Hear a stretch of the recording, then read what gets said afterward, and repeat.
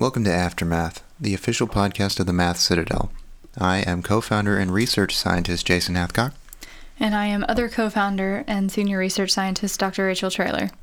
So we are picking up with part 2 in a series that we started very recently. This episode is the second in our reflections on the book Quiet. Right, and the first time we had looked at kind of how what she called the extrovert ideal and how it affects ads and what kind of challenges it brings for people who are very introverted yet trying to run a business, because that flies in the face of the business stereotype. Right, your expected businessman is charismatic, extroverted, outgoing, outspoken, and embodies all of those qualities. Maybe not what you would see in your everyday introvert. So the second part is actually discussing how this can cause some problems. This extrovert ideal is, in general, can be a good thing. I mean, you want to, if you have somebody in charge running a business or commanding battle, you don't want somebody who's hesitant, right? Your soldiers aren't going to follow you in battle if you're like, well, I think it's a good idea to do this strat. Like, okay, I get it. Yes. And the book brings up that, it is an age-old question. It's like, do you act immediately even though you don't have all the facts, or do you, hold off and make a decision? It's not like one of those questions that you can just answer point blank. There's a right or wrong. No, of course not. And obviously, there's a balance and a trade-off both ways. But in this particular, since we're talking about the challenges of being introverted in business, we're going to talk about some of the challenges of essentially presentation versus substance and that tendency. And the first thing to discuss is that Chapter 2 is called The Myth of Charismatic Leadership. And it starts, the part of this book that struck me the most was the description of Harvard Business School. Now, everyone knows what Harvard Business School is, right? That's the cream of the crop as far as business leaders go. If you get to Harvard, then, you basically write your ticket. Pretty much. And when I first read this book, I don't know if you felt the same way, Jason, Susan Cain describes the environment there, and frankly, it sounded like my version of hell. Absolutely. Not only that, but the way which the inhabitants, the people that are agreeable to that sort of circumstances, it seems as though if I were to be there, they would say, well, you need to get a thicker skin, or you need to join in and be exactly this way. Right. The pressures there are not particularly tolerant to those who, even if we do participate in class, for example, if we were there, and like, great, I'm going to go back to my room or my apartment or my house and kind of think about what I learned or talked about or read, and I just need to decompress some. You need to recharge. You need to build back some of the energy that was spent talking with other people, being, doing extroverted things. Right. And in particular, it starts out with, the essence of Harvard Business School is that leaders do have to act confidently and make decisions in the face of incomplete information. And if you hesitate, do you risk losing trust? So, a VC looking at somebody to fund, if they sense hesitation, is that hesitation because that person is searching for the right way to express what they're trying to say? Or is there some potential issue going on with the right? It does instill some doubt. The discussion in the book is that overwhelmingly, the response to hesitation is to take it as weakness and or vulnerability. The description of Harvard Business School is it's social from sunup to sundown. You don't do anything alone. You have study groups that are mandatory. You have classes where your grade rests on speaking and the amount that you speak, and the social aspect of Harvard Business School makes you the business network and connections that can make or break your career. I mean, that's a 24/7 environment. And, if you go to this school and you're like, I don't think I'm going to join you guys for happy hour. No thanks. I'm going to go back and maybe read a book a little bit. Even if it's once. Even if it's just once that you say, you know what, I think I'd like to stay in this evening. It gives the impression that, that's going to cost you business down the line. If that does not go unnoticed. Right. And in particular, the school, it's quoted, the school hosts live informational sessions and web pages on how to be a good class participator. So the tips that were given from interviews: speak with conviction. Even if you believe something only 55%, say it as if you believe 100%. If you're preparing alone for class, you're doing it wrong. Nothing at Harvard Business School is intended to be done alone. Don't think about the perfect answer. It's better to get out there and say something than to never get your voice in. So I kind of wanted to talk about how these ideas permeate the business realm. How many meetings have you sat in where these types of tips come up, people trying to just get something in, to say something? So, for me personally, I came from academia, doing graduate instructor work, to private sector work here in Silicon Valley. For my first job out here, the meetings that you attend, you notice immediately that if somebody is soft-spoken or just doesn't speak up in a meeting, they become forgotten. Their contributions, if they don't raise them loudly, they will be diminished. Do you feel like in meetings you've had, where somebody who was just simply loud was heard more, even though their ideas ended up being frankly stupid? Frankly stupid. Because that's definitely happened to me. What I've definitely seen are instances where the idea is loud and it's presented with no room for interruption or, someone to speak up and ask questions. And then later on, it turns out, we have to abandon this track entirely and do something different. So this wasn't thought out enough, even though somebody could have interjected with, oh, you know what, I have a reasonable point to make. Maybe this isn't our best course of action.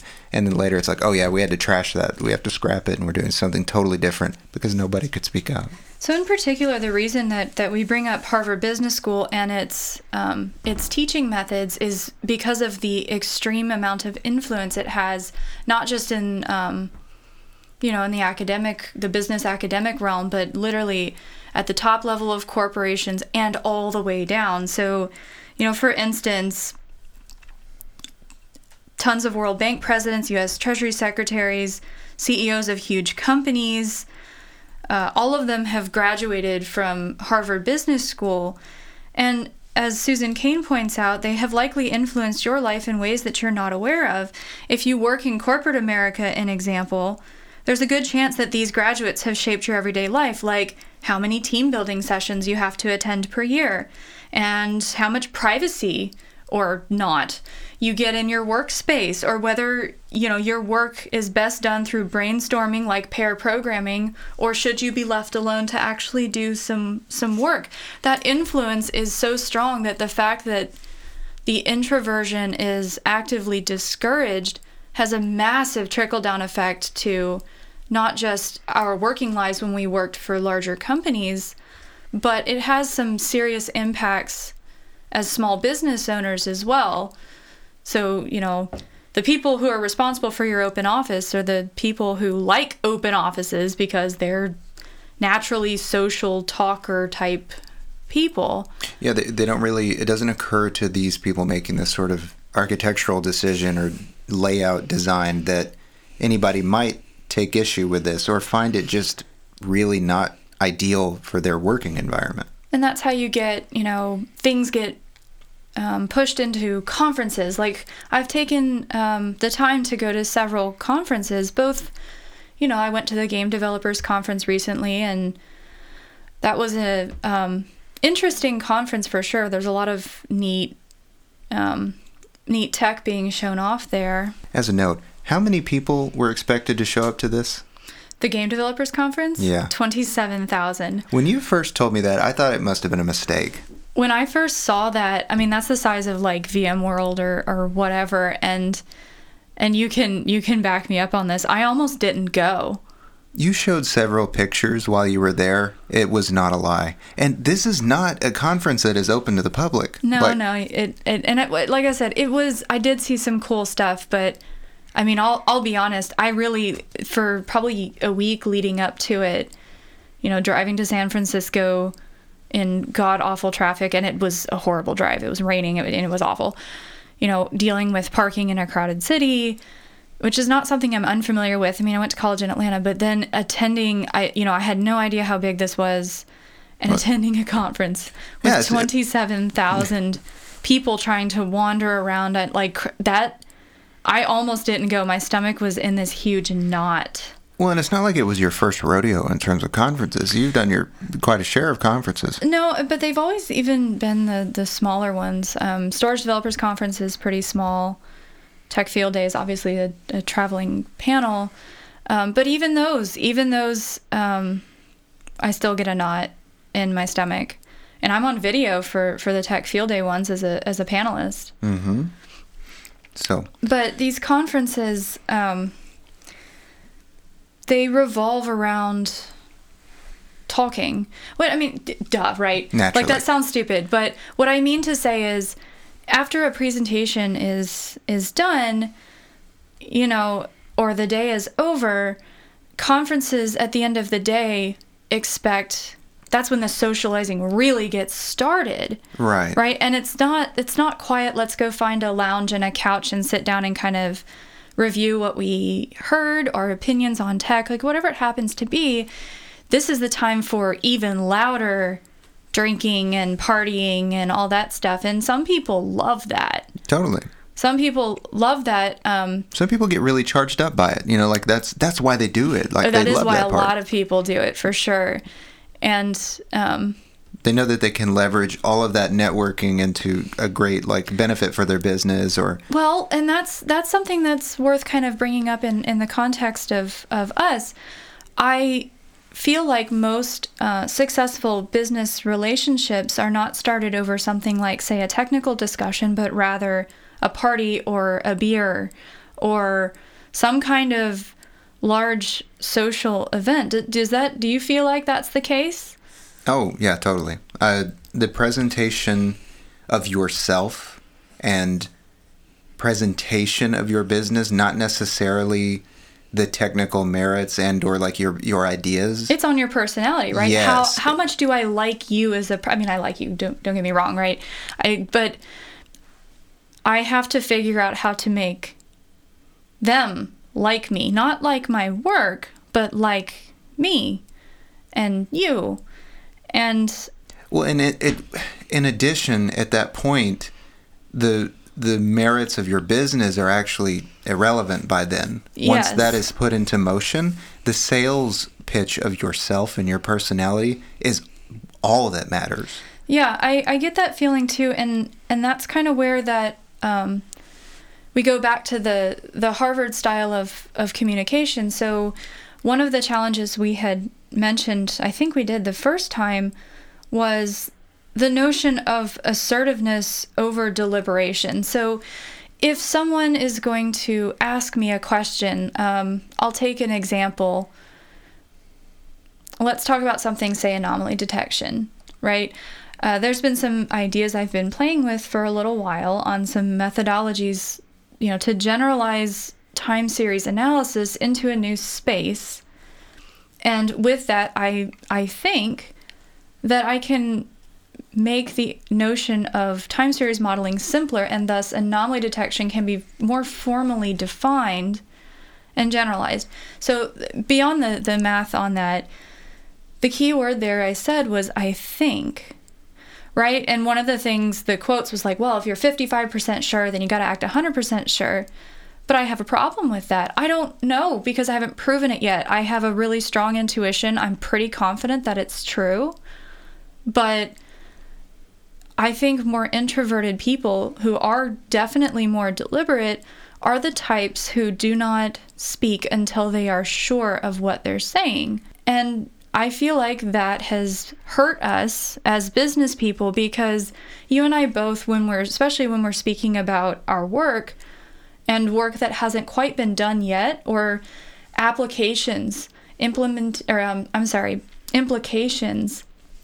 of our work, I notice both of us, when we speak about it, we tend to slow down our words are measured because we're trying to say something very carefully because we don't want to make a statement that we can't back up. No.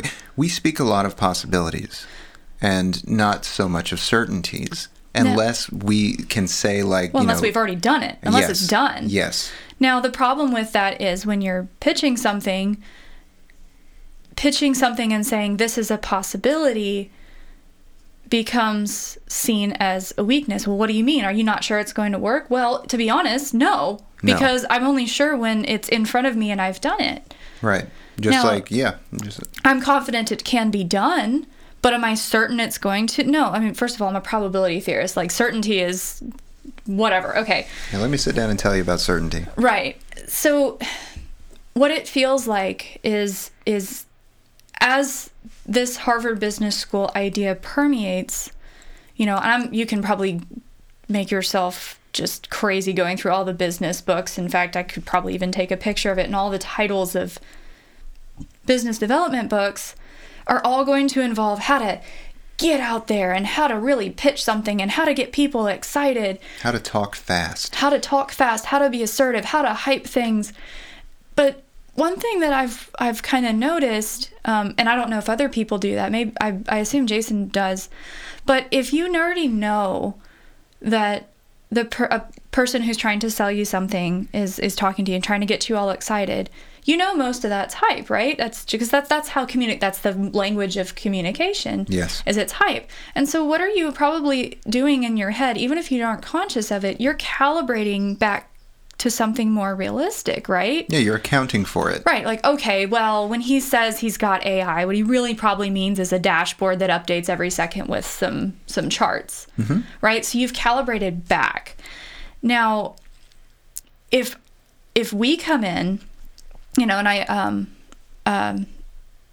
I say I've done some kind of machine learning, whatever, I mean that to its literal definition, meaning I have created an algorithm that is a feedback loop. In other words, it takes the output from something as data to put in. It continually updates its model or its output based on a feedback loop. I mean, I literally mean that, and the model itself may evolve or parameters may evolve. But the problem is when I say something and I mean it, by its literal definition, if I'm in a world that exists of hype, that means the listener has already calibrated my statement, as he has experienced needing to do, back. In other words, us being honest is hurting us. In terms of a sales pitch, yes, because our honesty has been taken. Like, once you do that calibration, once you dial it back in your head. Now we look like we're full of shit. Yeah, that or just boring. Boring is probably the biggest one. I think we've managed to convince, we have proofs. We know what we're doing, but we don't have fireworks and loud, flashy booths at a conference and all of this kind of these, and I don't even think assertiveness versus deliberation is the right word. I consider myself an assertive person, but I think there's a difference between assertive and just talkative. I mean, the person in the meeting that just talks, because I've had this happen in conferences, right? So if I've given a conference talk, obviously I welcome questions, but you always get that one person that asks a question, but it's not really a question. It's really just them trying to take the mic so that they can speak and make sure the rest of the audience knows how intelligent they are, or to draw attention to themselves or whatever. Like, there's always that person. That's their lead in to just take up time and make it about them. But it's encouraged. It's encouraged. I mean, lean in. Isn't that Sheryl Sandberg's book? Like, you gotta get in there. You gotta fight and be assertive and sit at the table. And as even mentioned in Quiet, those people in the class, if they don't listen to the presentation of the lecturer and have something to say by the end of the semester, the professor thinks that they have failed. Now, the thing that I also think we run into is, in the business world, I don't feel like people listen. So when I say that, so for instance, we're looking at applications of some of our research to the networking field. And we aren't experienced network engineers at all. No. So thanks to the Network Collective's Slack channel, I've had the opportunity to not only get a book on networking, but to ask questions. And when I ask questions, I honest to God want to like hear the answer. Mm-hmm. So I'm not asking questions and then going to just continue to talk. I need to sit back and I need to listen to what comes back. And I've noticed sometimes, not necessarily in this Slack channel, but just in general, I'm asking a question or I'm trying to discuss something and it feels like the other side doesn't actually listen to what you have to say. They're just waiting for their turn to fill the space, right? I think a comedian said something like that about like, oh, hurry up and finish your story so I can finish my story. I'm not even listening to your story because all I want to do is like, get the spotlight and tell my story at a party. I wish I could remember that comedian's name. I know who you're talking about. Yeah, it was hilarious because it's so true. But don't you think that can have problems in business? So if you're being confronted with an idea that's fairly new, or we're trying to work with you on an application, it's got to be a give and take. In other words, we both have to listen to each other, and I don't feel like the business world is encouraged to do that. Sitting back and quietly listening without, not just at listening, I mean listening, not waiting for your turn to interrupt into a lull, because that's what most business communication is. Not just watching for the other person's mouth to close and seize on the moment. That is absolutely what it feels like. And if that is what the communication standards are in this, for someone like us who's like, okay, I'm uncomfortable just interrupting people. That's rude. What it means is if we're trying to discuss something or we're trying to say something and we're pausing, that's going to be seen among the other people who are all climbing over each other to interrupt. It drove me nuts in meetings when I used to work for Dell. Like, it was so bad, I literally would just mute the mic. I quit participating. I wouldn't even participate. Like, there's no point in me doing this. And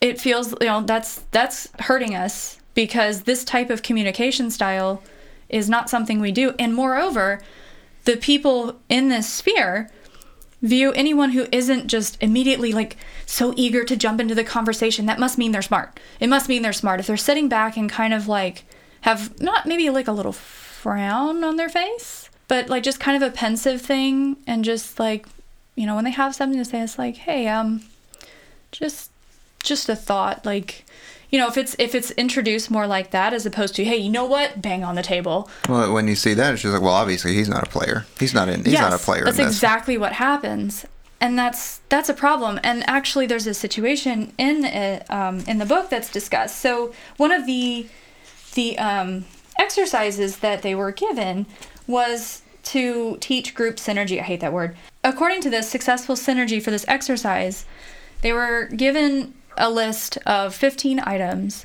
and it was a thought experiment. If you had these 15 items and you were dropped in, like, say, the Alaska wilderness, and you needed these items to survive, rank the items in order of importance. And the whole group had to give an answer, right? You had to give an answer as a group. And the students were supposed to rank the items individually, then did so as a team. And then they score those rankings against an experts to see how well they did. And the particular instance of this was described as one group was actually lucky to include a young man with extensive experience in the northern backwoods. So, like, he lived this. Literally has probably had situations where he knows exactly, he's an expert. Unique expertise for the situation. Right. But his group at Harvard Business School didn't listen because he expressed his views too quietly. The classmate recalls, our action plan hinged on what the most vocal people suggested. When the less vocal people put ideas, those ideas were discarded. The ideas that were rejected would have kept us alive and out of trouble, but they were dismissed because of the conviction with which the more vocal people suggested our ideas. Afterwards, they played the videotape back, and it was embarrassing. So what happened? This and there's been studies on this too. The more someone talks, the more intelligent we perceive them. It seems very strange to me. I mean, honestly, that's how the influencer industry works. That's literally, they make money by talking. That principle. Yeah, I mean, they make money by talking because they're, and some people actually are experts. And so you would want them to influence your decision. Like, well, if I'm going to make a decision on, say what car to buy or something, a mechanic who spends a lot of time working on cars, I would listen to him. No, and if he had a radio show that talks about it, I'd probably listen to what he has to say. It seems to follow that among the experts of the world, some of them will probably be gregarious, or they will like to talk. They will. Sure. So that's not to imply that people of the influencer industry, whatever the heck you want to call it, are not competent. But they are viewed as more competent than people who don't speak as much. Even when we got started, we were told we got to put ourselves out there. We've got to be seen. We've got to be talking. Part of it, we got to be seen because, it would be nice to know people know we exist. There's some amount of that. But does it ever exhaust you trying to be heard amongst the noise? I find it especially exhausting because I'm coming to it with a few more hurdles to overcome. So I was raised in Texas. I actually speak much more slowly than I thought. And coming to California, I find that my manner of speaking is slow already. And if I'm considering my words heavily, which I like to do before making decisions, especially vocal ones, then it is very often regarded as like, you don't know what you're talking about. Otherwise, you would speak fast and speak firmly. And for my part, I am able to do that, to think quickly and speak firmly and all of that. One of the talents I do have is thinking quickly on my feet. But I still, if I am not able to contribute to a discussion in a way I find satisfactory, then I am not going to say something. I feel the same way. And I think the expectation, I've been asked to comment on so much. You have a math degree. Comment on blockchain. No. Come on. No. Why not? Because I don't know enough to have an intelligent opinion on it. Well, just say something. It's better to say something than to stay quiet like that. That's exactly what was told to me. But I don't have enough, I have opinions. Sure, everybody's got opinions. But am I going to put those out there as if I feel like people should take them, as weighted pieces for their own decision making? I don't. Yeah, because you can consider how informed is my opinion really? Not as much as I feel it should be before I speak on the subject with the conviction that I am expected to. So if I'm going to speak with conviction, I'm going to have conviction. That fake it till you make it. If you're only 55% sure, then say something. No, I won't do it. And honestly, the people who suggest it, they think I'm crazy. Mm-hmm. But this is the topic of the moment. If you're seen having an opinion on the topic of the moment, GDPR, data privacy, cryptocurrency, blockchain, machine learning, and AI. Okay, I have opinions on those, and those are informed opinions, but... Well, and that's not to say that you don't give your informed opinion in the form of commentary from time to time. Well, that's the thing is, I feel like what's expected of us as business owners is to spend more time giving our opinion on things that we're not actually doing for our business than actually doing our business, right? Yeah. If you're just seen as somebody who gives an opinion on anything from, the state of the Dropbox's IPO all the way to blockchain to, housing prices in the Bay Area, like just whatever it is, you got to have a strong opinion on something and just be seen talking. I have to wonder if that hasn't been a direct effect on us as a business, that we don't do that. In other words, there are certain topics that you and I stay away from. Yes. That we do not share opinions on because we don't feel they're appropriate for business. They're not relevant to any discussion we would be having professionally. Moreover, they're not relevant to our business. So, why should you care what my opinion of the finance sector is right now? We're not a finance company. So unless we're friends, why should you care what my opinion is on that? But it feels like to instill the kind of confidence in the general public, particularly the investor class or the decision makers, as they're called, code for people who control purse strings. Sure. To be seen as competent and one of them isn't about the amount of papers we've published or the creativity that we have as mathematicians. It's about being seen as well-rounded and willing to talk. Even when you don't really have something to say. Right. And so as far as takeaways, the last time that we talked, we acknowledged that we as introverts did have some work to do as far as bridging that communication gap. Last time we had, figured out that our communication style of the more dry, factual pitch was insufficient, and maybe rightly so. Maybe there's some adjustments we need to make. Now, the takeaway on this one, I do not acknowledge any wrongdoing on our part. This isn't a fault of ours. This isn't a fault of ours. We are actually strongly condemning this system. Mm-hmm. Stop talking, which is ironic to do on a podcast. It's true. Right? Doesn't it? Even saying, like, shut up. Take 2 seconds. Think about what you're saying. And think about some of the repercussions. Some of the repercussions are, once you get into this, like, extreme extroversion, it becomes this war of egos.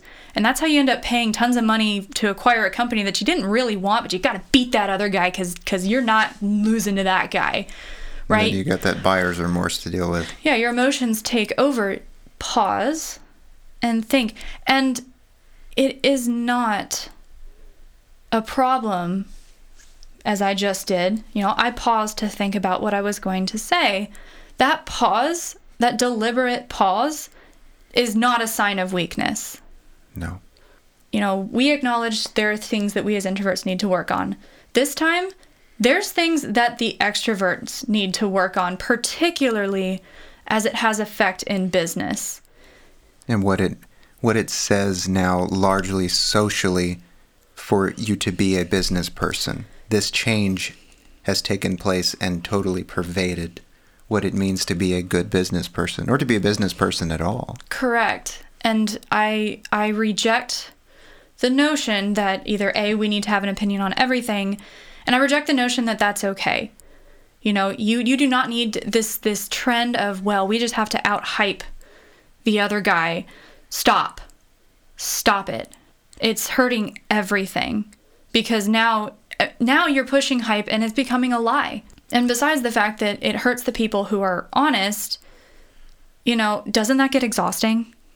Yes. Doesn't that get exhausting to have to outdo yourself? And not in the sense of a product. Yeah, of course you want your products to be better last year than they were, better this year than they were last year. That's not what I mean. I mean, your booth at the conference has to be flashier than last year. Stop. And, for those people that worry that, well, if I take time and deliberate, if I don't make this decision instantly, if I don't say something and get us moving, then I will be regarded as not a very good decision maker. I promise, if you make enough good, well thought out decisions, it won't matter in the long run if you took a little bit of time to make them. I agree with that. And honestly, if you keep buying into this system of just say something just to be heard, you're contributing to essentially a degradation of business communication and communication in general. Stop. It's not necessary. I bet there's a lot of people out there that are sick of having to do that. They're sick of having to be seen talking in meetings hoping to get that promotion because their boss only remembers the people who talk the most. Honestly, that's not your problem. Your boss is the one who should stop being so lazy and actually pay attention to the actions of the people that are on his team. And the business community needs to shut up and pay attention to actions. Maybe then you wouldn't end up funding the next Juicero or Theranos. On that note, thank you for sitting in and listening with us as we talk about this book and how it relates to our business experiences. See, we can be assertive. Yes, we can. We can make strong, proclamations after some time to think. Right, and we actually, as we end this particular podcast came out of probably a couple hours of discussion and deliberation on how best to discuss this, right? We discussed how to discuss this. Yeah, we took several times. We sat down and said, what do we want to cover? What are the points we want to make? And what is our well-reasoned point here? And behind that, each of us read the chapter and had to sit, and I took the time to really think about it. What does that mean? How does this relate to what I've seen? So this podcast you're listening to is the product of individual hours of work as well as hours of quiet discussion. And I mean discussion, not talking at each other. Right. Which is one thing that, as far as having a business partner goes, that's the most invaluable thing, is that you actually are discussing things with each other. And if you want to find us on Twitter, the official Twitter account is at Math Citadel. You can reach me at Mathpocalypse. And I'm at Jasonographer. And we'll see you next time.